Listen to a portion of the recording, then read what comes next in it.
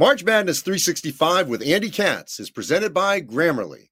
Grammarly is a secure AI writing partner that gives your team an instant first draft in a few clicks, not a few hours. Companies that use Grammarly save an average of 19 days per employee per year.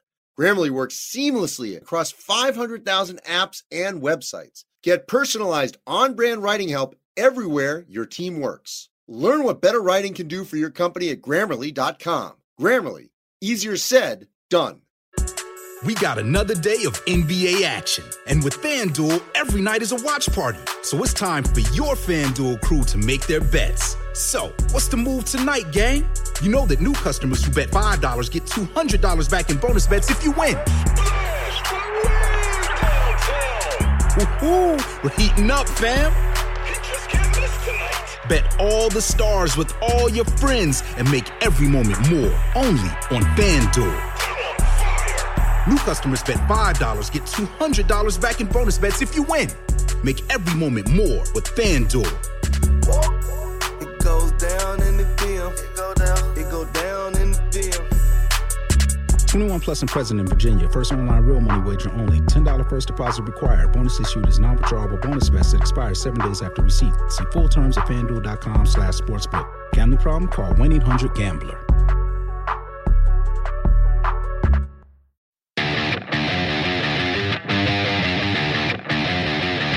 Welcome to the latest edition of March Madness 365. I'm your host, Andy Katz, and got a great podcast for you. I'll be joined by Arizona head coach Sean Miller, Gonzaga head coach Mark Few, and former Purdue All-American and current broadcaster Robbie Hummel. So before we get to our guests, I want to look at our Power 36, and I've been pretty consistent here with the top 5 over the last couple of weeks, and I think these are the most consistent 5 teams in college basketball right now, and there is a trend that runs through the first 5. Villanova, Purdue, Virginia, Cincinnati, and Arizona. What is that trend? These are older teams. These are experienced teams. These are teams that are prepared for the marathon, not just the sprint. And among those 5, only one of those schools, Arizona, with DeAndre Ayton, has an elite freshman. A guy that could go number 1 in the draft, a lottery pick. Outside of that, these teams are built on upperclassmen, experienced guys that won't get rattled.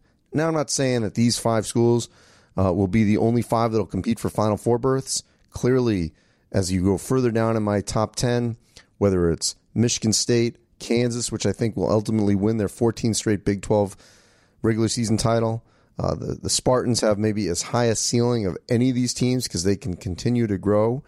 Xavier, even though they got blown out by Villanova, they're an older, experienced team. Duke, which I've got just outside the top 10 at number 11, has shown some signs where they've not been as experienced in key games, losing at home to Virginia, at NC State, at Boston College, but they've got unbelievable talent. Now, they don't have a deep bench, and that could cost Duke as you go further into the NCAA tournament. Could there be an outlier? Could there be a team that I'm not mentioning it at this juncture that could make a Final Four run? Is it Rhode Island, a very experienced team as well that got to this second round last year and was on the doorstep of getting to the Sweet 16? There are plenty of other schools that are further down in my Power 36 that I think could make a run and have had their moments of being much higher up in this poll. Is Oklahoma able to make a great run because they've got one of the best players in the country in Trae Young? Could we see West Virginia turn their season around because they've really struggled of late in the Big 12? A lot of questions are out there for a lot of those teams in the middle. Ohio State's had some great wins, but don't have the depth as well. But I do feel very comfortable in saying that the top 5 that I've consistently had, I think will be, in the contention, obviously, for number 1 seeds on that 1-2 line, and really will go into the NCAA tournament as the favorites because they have gotten older, they've developed their players, and they all are winners right now, and led by coaches Jay Wright, Matt Painter, Tony Bennett, Mick Cronin, Sean Miller, who have been in big games before. In the case of Villanova, won a national championship. Sean Miller has been to 4 Elite Eights. Matt Painter has won Big Ten championships. Mick Cronin has won his conference before. And Tony Bennett has won the ACC multiple times. feel very comfortable in saying that those are right now the 5 best teams in the country, with Kansas right on the outside of that. I'd say they're right there to join that group to be, give you a top 6. And then after that, I think it's Michigan State, it's Duke, it's Xavier, it's Ohio State, it's Rhode Island that will jockey in positioning beyond that. All right, so a lot to get to. The season is really just starting to kick into high gear, of course, because we enter February, which means it'll be bubble time coming up as well. So plenty to digest, but I want to get to my guests. One coach that played for the national championship last year, another one who's been in 4 Elite Eights, and a player who's certainly been a part of some great teams at Purdue, who's got a great perspective on college basketball and his alma mater. So let's get to it.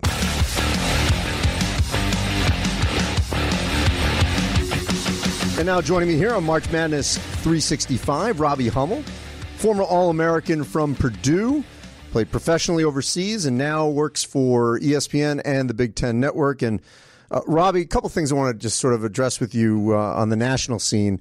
Your alma mater, Purdue, Villanova, Virginia. They are 1, 2, and 3. Villanova 1, Virginia 2, Purdue 3 in the AP poll. And to me, the common theme is they're all old. And as much as we talk about one and done and all that, their success has been by developing players, good players, but having them stay long term. What do you think of that as a trend for success at the highest level in the sport right now? I don't know if it's necessarily a trend. I think you look at it, if you can recruit one and dones that are going to be like DeMarcus Cousins and Anthony Davis, you're not going to not do it. Like they are really, really talented guys out there.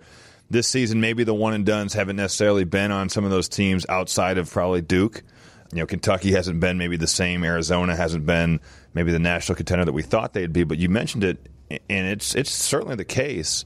Experience wins in the NCAA tournament. And you could look at North Carolina, and you could look at Villanova the last 2 seasons. Gonzaga, we got there last year. There's been teams that have really fit that mold and kind of done that. And I think all 3 of the teams you mentioned really, they're well-oiled machines. You watch them play, and they are so in tune with what one another is doing, and they're so on the same page. It's really fun to watch, and it's really impressive to watch if you watch a lot of these guys from their freshman year to now. The improvements they've made, you really got to give those staffs credit because they've developed players at a high level. And Cincinnati's part of that, too. And, Sean Miller will be coming up on our podcast here, and I anticipate talking to him about Dusan Ristic and Parker Jackson.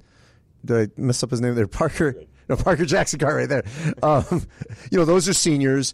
Alonzo Trier is an upperclassman, and DeAndre Ayton's obviously a freak. But the majority of that team is upperclassmen. Cincinnati, same boat. So all this chatter, we got to get rid of the one and done and all that. It still seems like college basketball is thriving with guys that are developing. Yeah, and I think the one and done, part of me says I think we should get rid of it because I think guys should be able to go pro whenever they want. If they are good enough to go to the NBA, then they should go. But also, I think it stinks that if the one and done rule is no more, then we won't see elite talents in college basketball. Guys will just leave. So it's really kind of you're behind a rock and a hard place. There's arguments for it. There's arguments for being against it. The baseball rule gets thrown around all the time almost. So it'll really be interesting to see what college basketball does. But I think you can win, and you can win big with upperclassmen. Well, and Trae Young's a great example of that. He's having a phenomenal season, but it's been incredibly rare to have a freshman lead a team. The last time you could argue is Carmelo Anthony in 2003, because even when Kentucky won it with Anthony Davis as their star, if I'm not mistaken, they at least had a couple of upperclassmen on that Kentucky team. So, as good as Trae Young is, how difficult do you think it would be for that to be the team, essentially, the freshman who could lead you? You mentioned Carmelo Anthony, and obviously his talent is so up there with some of the greats that have ever played in college basketball. So, and you mentioned his team too. They had Jerry McNamara, they have Akeem Warwick. It's not just Carmelo Anthony running the show there. Now, as for Oklahoma, I think they have some talent outside of Trae Young. I like Brady Manick. I like Christian James. I think they have some players. They just haven't. But to win the national championship? To win the national championship, it's really going to be difficult for them. They play a lot of pick and roll. They play so much through Trae Young. And they just haven't been really as effective lately. They haven't been as good in transition. Teams are kind of figuring out they have to contest Trae Young's shots. I think I read something where 16 of his 17 shots at Alabama were contested. So you think about that. I mean, teams are keying in on this guy, and his talent level is really impressive. I mean, he's a talented dude, but in order to win the national title, it takes more than one guy, and those guys are going to have to step up if they even want to think about being in that conversation. You know, I was struck with one time you told me that when you were overseas, you realized essentially how good you had it at Purdue. For those that are listening that don't fully grasp, how good the college years are, what would you tell them? Well, I mean, I kind of got a mix of all levels. My first year, I got drafted by Minnesota. GM wanted me to go overseas. So I played in Spain for the second or third lowest budget team in the ACB. And the ACB is probably the second or third best league in the world behind the NBA. So it's right there. It's a good one. And I was doing my own practice laundry. I was putting the baskets up and taking it down after practice. We shared it with an indoor soccer team. And our gear was Mercury. Mercury is a boat engine to me. Like, it's Nike, Adidas, Under Armour. Those are the shoe companies I know, not Mercury. So, like, in terms of that, that was an eye-opening experience because I asked the trainer one time, my first day there, I go, hey, or he actually came to me and it's like, do you need anything after a practice? And I was like, yeah, I'll take a bag of ice and some wrap. And he looked at me like I was crazy. And he said, well, the ice machine's over there and the bags are over there, and we don't have any wrap. Wrap. I mean, it's saran wrap to wrap ice on your knees. So that's the extreme. And I played in Milan, and I also played in Moscow, and those places were higher budget teams that didn't have those issues. Now, there's other ones. I mean, I played last year in Moscow in front of 140 people on God knows what TV channel in Russia. So does that compare to playing on CBS in front of 15,000 at Mackey Arena? No. It's not the same. So you kind of get a wide variety of experiences, and I think you see that, hey, the food we had at school, that was pretty good, and the gear was pretty elite, and we were flying first class or even private jets most of the time to our games, so we had it pretty good. Also medical care. Walk me through what happened, though, when you got hurt at Purdue, how you were taken care of. Yeah, and it's a stark difference. I could compare it to when I was in Moscow last year, and it's a joke. But at Purdue, I blow my knee out, have surgery, re-tear my ACL. Where'd you have the surgery? I had my first one in Indianapolis, all paid for, obviously. The second time around, I got to pick where I wanted to go. Went to New York to David Alchek. He's done countless shoulders for Major League Baseball guys and countless knees for NBA dudes, and it's one of the best in the business. So they fronted the bill on that and paid for my rehab and all that stuff. So it was all free. And what happened in Moscow or somewhere in Russia? Right. So in Moscow, I broke my nose and got a concussion. Me and Jacob Poland collided heads. And he of Kansas State, yeah. Kansas State, yeah. So we were on the same team, but we knock heads into one another. And my nose is bleeding profusely, and I get taken to this hospital, and the team doctor, who barely speaks any English, is kind of translating to me through this other guy on our team. He's like, yeah, we're going to take you to this really nice hospital where the Russian astronauts go. So I'm like, oh, cool, it must be nice. But as I'm in the car going over, I'm like, the space program hasn't been relevant since the 70s. Like, this hospital might suck. So I get there, and it is a dungeon. I mean, it is a terrible hospital, and they just took me there and left me. No one spoke English. This nurse came in, didn't say a word, had this syringe with a needle, and gave me a shot. And I was like, that could be I don't know what that was, and I can't ask what it is, but they just left me there. So the next morning, I'm calling my agent. I am so mad that the team left me here. And they come in with these metal rods to put them up my nose and fix my nose. I was like, no, I'm going home. I'm going home in 3 days for Christmas. No one's touching my nose here. So I finally got out of the hospital. But it was a nightmare experience. It's not, the medical care there is not what you would expect here.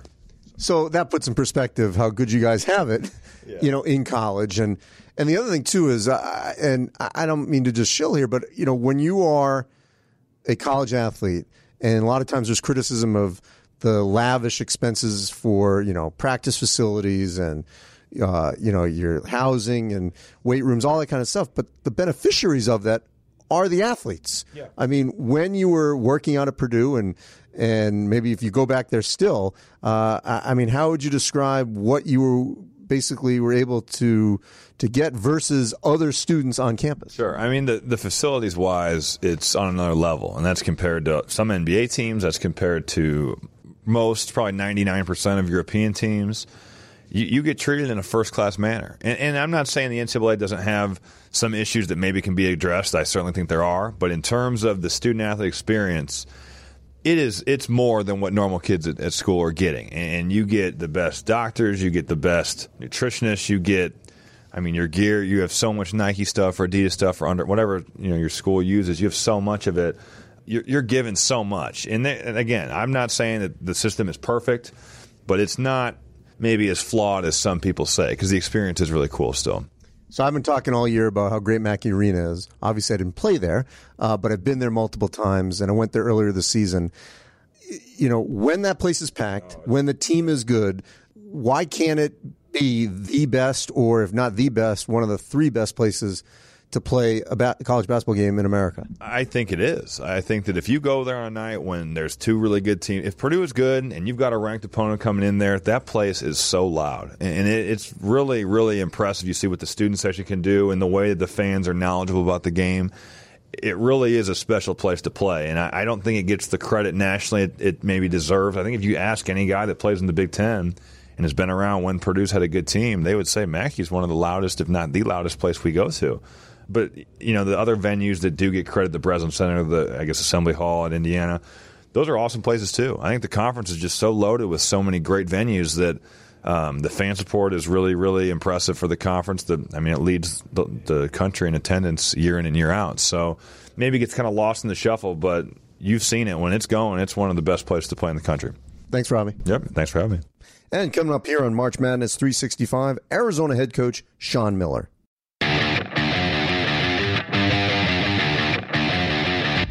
Now joining me here on March Madness 365, Arizona head coach Sean Miller. The Wildcats atop the Pac-12 at 8-1, 18-4 overall. They've won 6 in a row as they headed up to the Washington schools for another weekend road trip. Sean, I talked to Matt Painter about this, and the Bahamas must seem like it was another year ago, and how far his team has come. Same thing for you guys. Outside of the one blip, essentially, Colorado, very tough place to play. How would you assess the way your team has developed since late November? No, I actually communicate with Matt every so often, and almost. I think we both kind of look back. You keep in mind when we looked at each other there at Thanksgiving, we were playing for 7th or 8th place in that tournament. It's actually a gift, because as we played for the 7th or 8th place and lost to Purdue, we, in essence, lost to a number 1 seed in the NCAA tournament.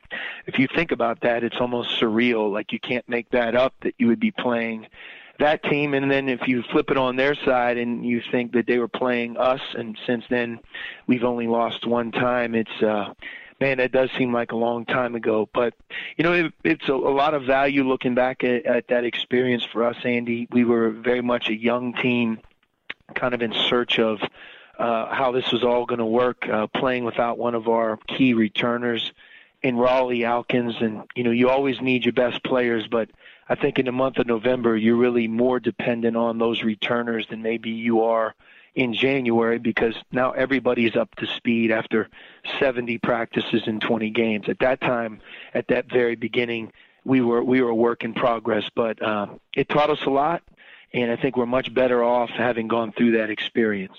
You clearly have always gotten it when you were at Xavier, obviously now at Arizona, that the selection committee wants to see teams challenge themselves. Your schedule was crazy. When you think about, it was NC State, who has since knocked off Duke, Clemson, and North Carolina, SMU, which won at Wichita. We just talked about Purdue. You went to UNLV, an overtime game. You played Texas A&M on a neutral court when they were all healthy, not suspended and all that. You play an Alabama team that clearly has had some very good wins. You go to New Mexico, even though they're rebuilding. That's a road game. And, you kind of played UConn, I thought, when UConn was healthier and playing better, all before the Pac-12. When you put this all together, what was your intention? Well, it was just that. It was to make sure that we have adapted as a program to what the NCAA tournament is today. It's not today what it was a decade ago or 15 years ago. So I think anybody who thinks in those terms isn't putting their program in the best position. And in particular, knowing our team, we felt we had a talented group and a team that would learn through trial and error. And sometimes even if you lose some of those games, and we're Exhibit A. I mean, when you lose 3 games in 3 days in that tournament, it doesn't feel very good at that time. But you learn from it. I think you're better off because of it. I think that you have everybody's attention on your team, and you hope when you get to conference play, you can continue to point out how hard it was for us at one point. And that's a source of strength now. And, to your second point, Andy, March Madness, the coveted at-large bursts, they don't just give those out anymore.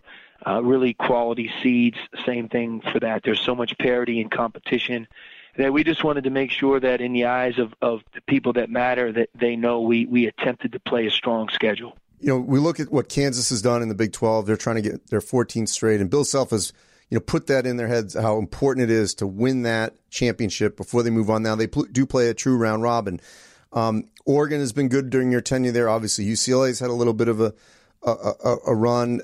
But how much value have you put, because you guys are the team to beat, it seems like every year since you've been there, on winning the Pac-12 regular season title? I think it's very healthy to think in those terms and have that as a goal because, winning true road games, I think, is the hardest thing to do in college basketball. And if you're the conference champion, that means that you did that well. And I don't think there's a better way to prepare your team for March than to really challenge your team to be away from home, to take other people's best shot, to not have your home crowd, and to have sometimes a hostile crowd against you where you only have each other, and to leave there with victories and, to win that fair share. Because to be the conference champion, the home games speak for themselves. It's really what separates us is being able to do both, and that is win your fair share on the road. And I think you develop a toughness and a confidence, and obviously Kansas is the gold standard for that.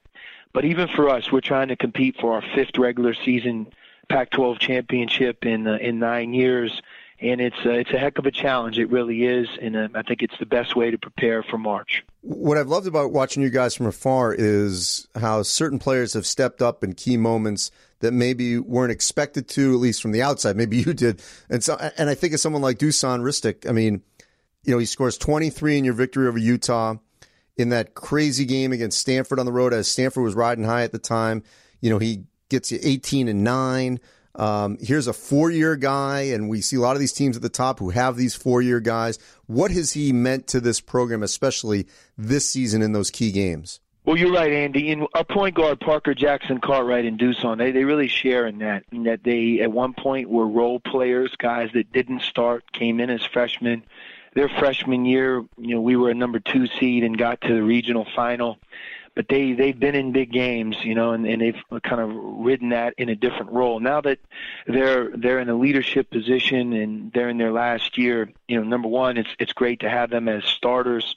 And then I think that not only it's their production, but what they represent. They have a way of realizing, for example, how hard the trip to Washington is when you live in Arizona.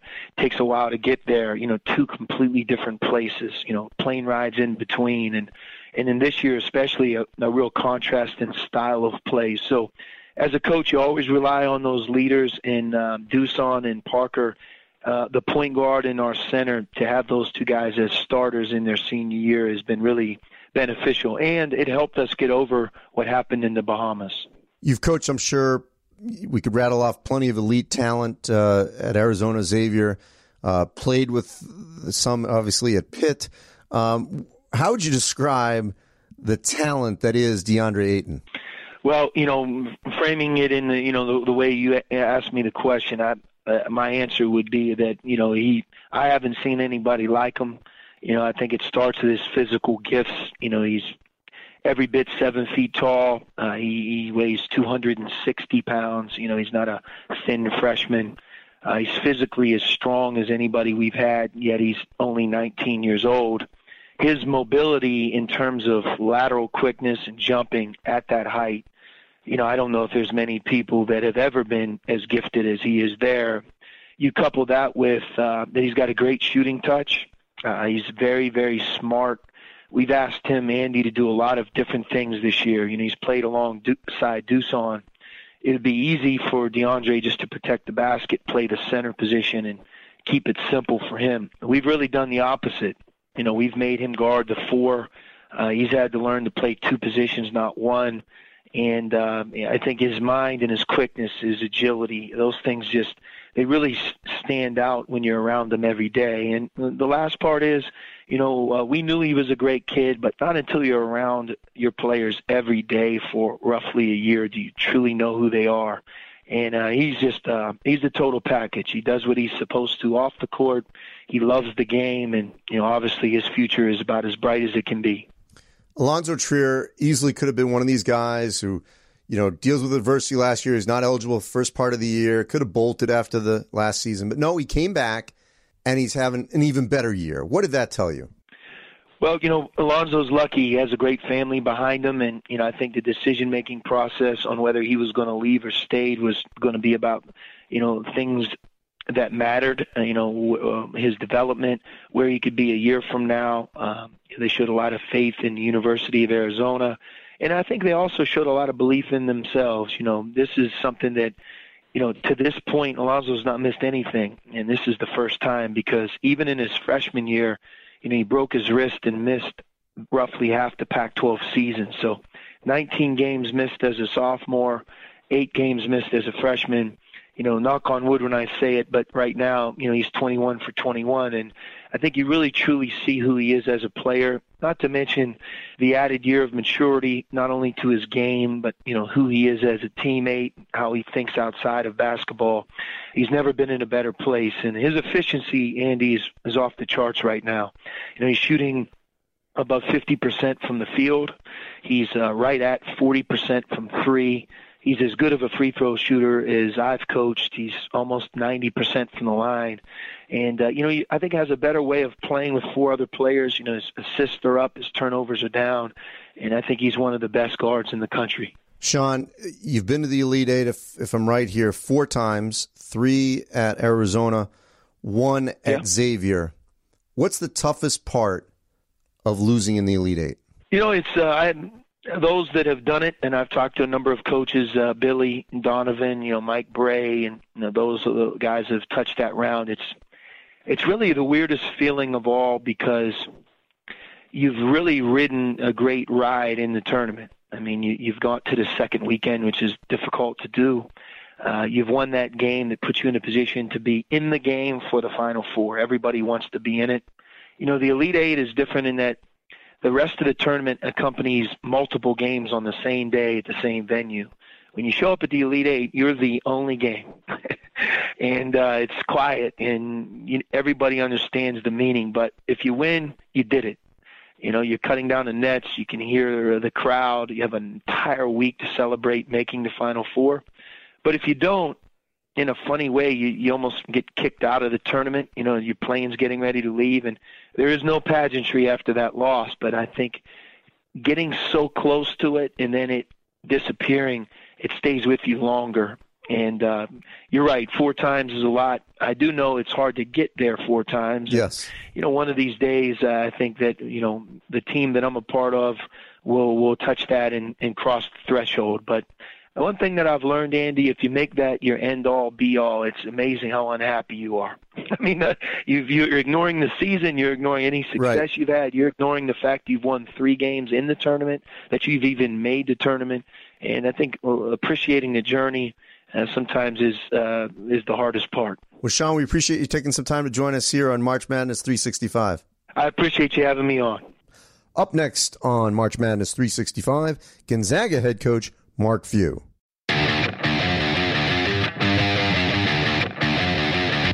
And joining me now here on March Madness 365, Gonzaga head coach Mark Few.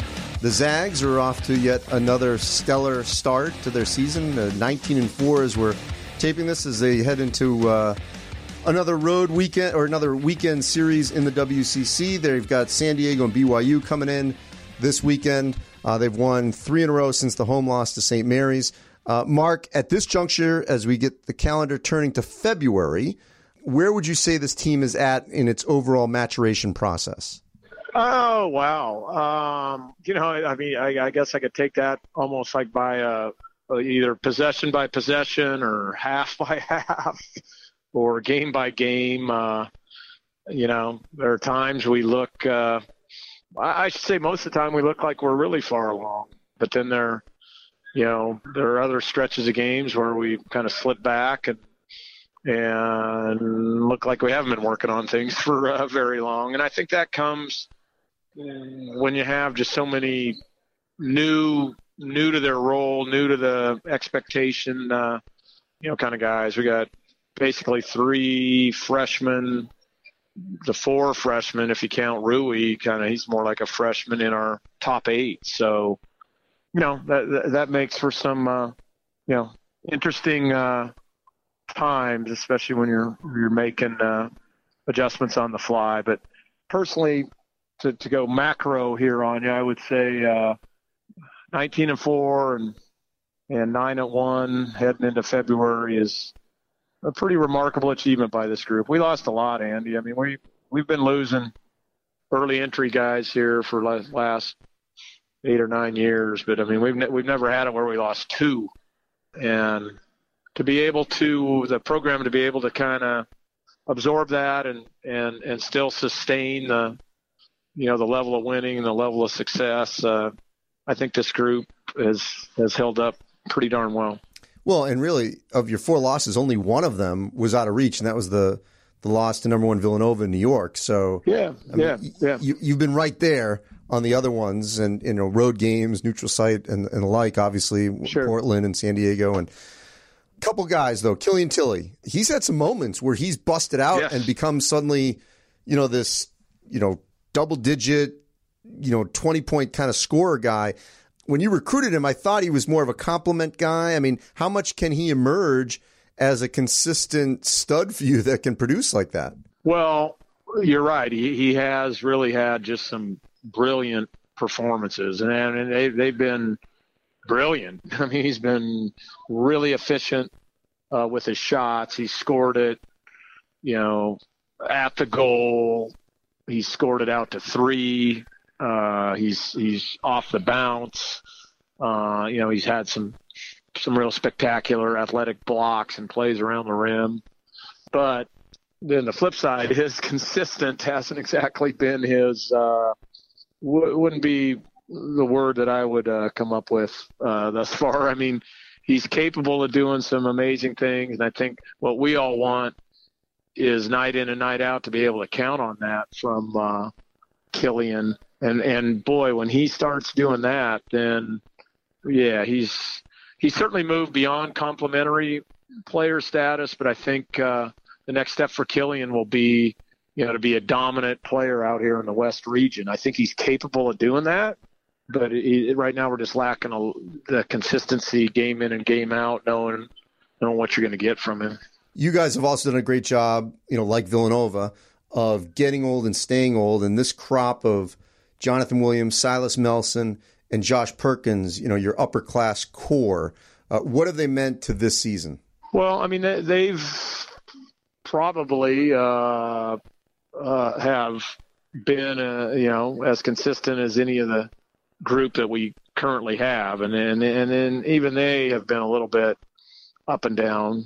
But, what they bring you an element of physicality at least, and an element of knowing what it kind of takes. And I think there's also that element just mentally of not getting too high, not getting too low. These seasons are long, and there's certainly ups and downs for everybody. And I think that's probably been their greatest strength of this team, is being able to process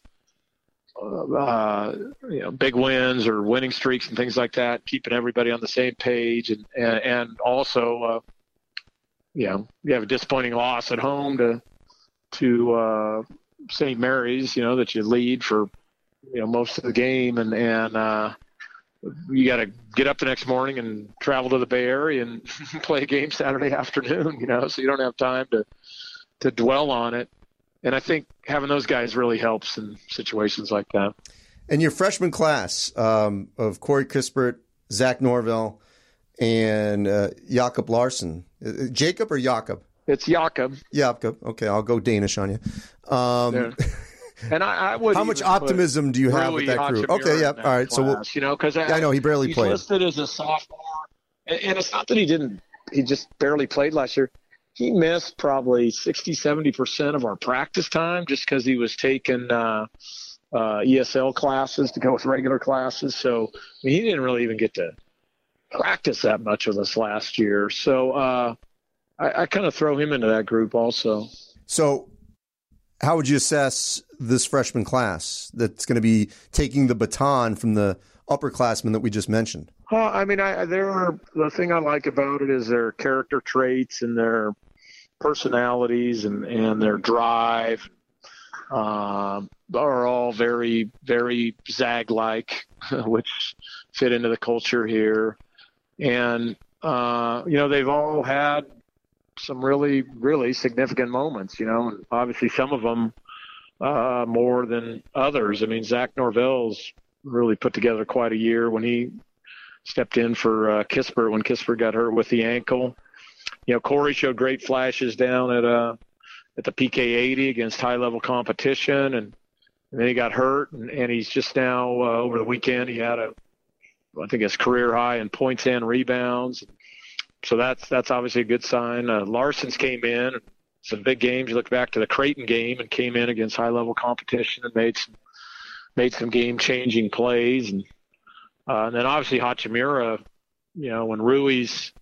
when he's on and aggressive and functioning out there like we hope and think he can, he's a handful. Again, consistency with him has been what we're striving for most.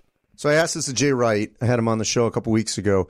How do you explain that 2 years in a row, smaller Catholic schools, opposite ends of the country, play for the national championship against a power state school like North Carolina? I think that it's really difficult to put people, programs, things like that in boxes anymore. And I think we just want to do that as a society in general. We always want to label you in one way or another. And I think there is no box to put Villanova in other than they're a national program playing at the highest level, and there's no box really to put Gonzaga in. They're just a national program playing at the highest level that can compete at the highest level. I think both of us have shown that. Certainly, I don't think you'd argue with that. And just the branding of our programs, the way we operate, the players that we have in our programs, the way we travel, our fan bases, everything speaks totally of a national program that that's at the highest level. So I think it just kind of throws everything up in the wind, and you just need to look at it that way. That's how I look at Villanova. Mark, I just had Sean Miller on the show, and we talked about losing the Elite Eight. A lot of name dropping. I know. Wow, impressive. So he's lost the Elite Eight four times. You got the bracket with Obama coming too. No. Throw that out here now. So he's lost the Elite Eight 4 times, 3 times at Arizona. And I asked him what that's like, and he said it's the worst because everyone, you're right on the doorstep. You're on the day when there's one game, and everyone's focusing on you, and then there's the euphoria of the winner, and then the loser sort of slinks off, and it's a real tough feeling to be in that right there on the edge, and you just can't cross the finish line. Well, you've had the experience now of losing in the title game. Yeah. How would you explain what that feels like? I would say, and as you know, I mean, I'm crazy competitive, hyper competitive, too competitive or whatever. But at the same time, I would say that it doesn't, I don't know that it hurts as bad as those other ones, especially when it's your first time there. And I guess the other thing I would say is I thought our team played up to their capabilities and we're in position to win the game, and from a coaching standpoint, that's what you want out of your team. If you go back there and play poorly, then obviously that sticks with you for quite a while. the fact that we were at the Final Four, the fact that we were in the national championship game, the fact that we were right there, like leading with a minute to go or whatever, I'm not going to feel bad about that. I can tell you that much. And I would have loved to have won it. Yes. But it's not something that like, oh my God, my life's not complete. We just didn't, we didn't make a shot in the last, minute and a half and didn't get a call. So I'm going to name drop one other thing, Mark, because I think this is. Oh, nice. I'm going to do you one more for you. You're going to the Donald. Yes. Big, last week tonight, going to sit front row. Last week I was at Oklahoma, and I didn't know this about Lon Kruger. All the practices are open. Okay, I mean there were kids running around. There was a woman next to me who was probably in her late 60s. Just random people coming in checking. He tells me it's the people's team. He's got great balance. You haven't done it to that extreme, but you're also someone who I admire for his balance in life. Maybe not making it open to the public as much, but in terms of not letting it stress you out too much, as competitive as you are.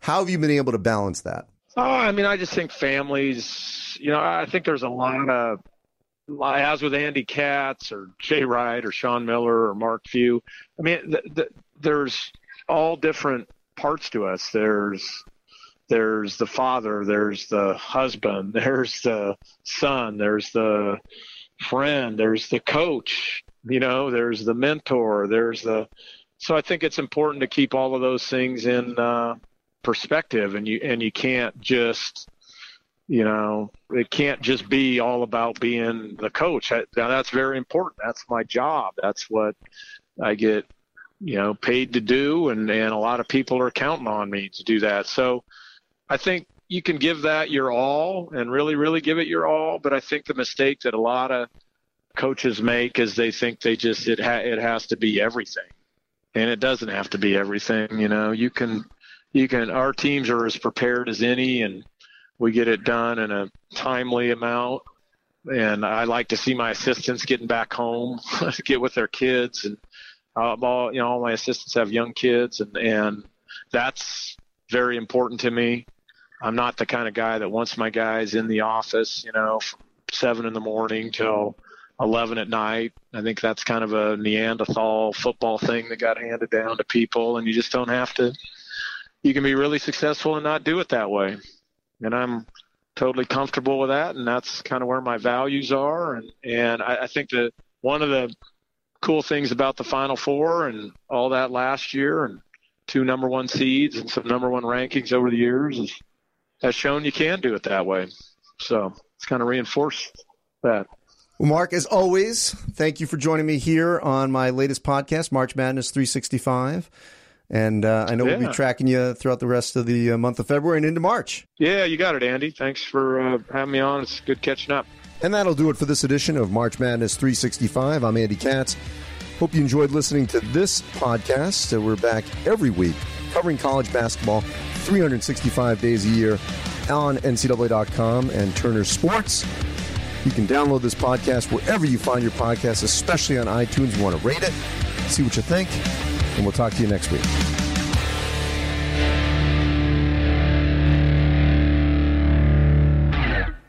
March Madness 365 with Andy Katz, presented by Grammarly. AI seems to be all over the place, but with so many options on the market, how do you know what is good for you and your business? AI is no longer a plaything. It's a business imperative. Companies that already use AI for writing are making gains. If you want to beat the competition, you need an AI writing partner you can trust, one that will help you generate not just more content, but better. Grammarly saves your company from miscommunication and all the wasted time and money that goes with it.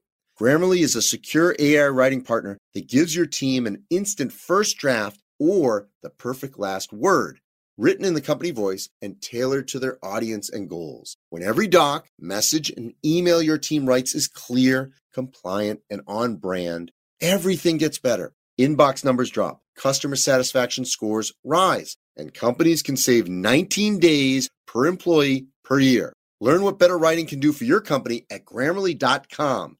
Grammarly, easier said, done.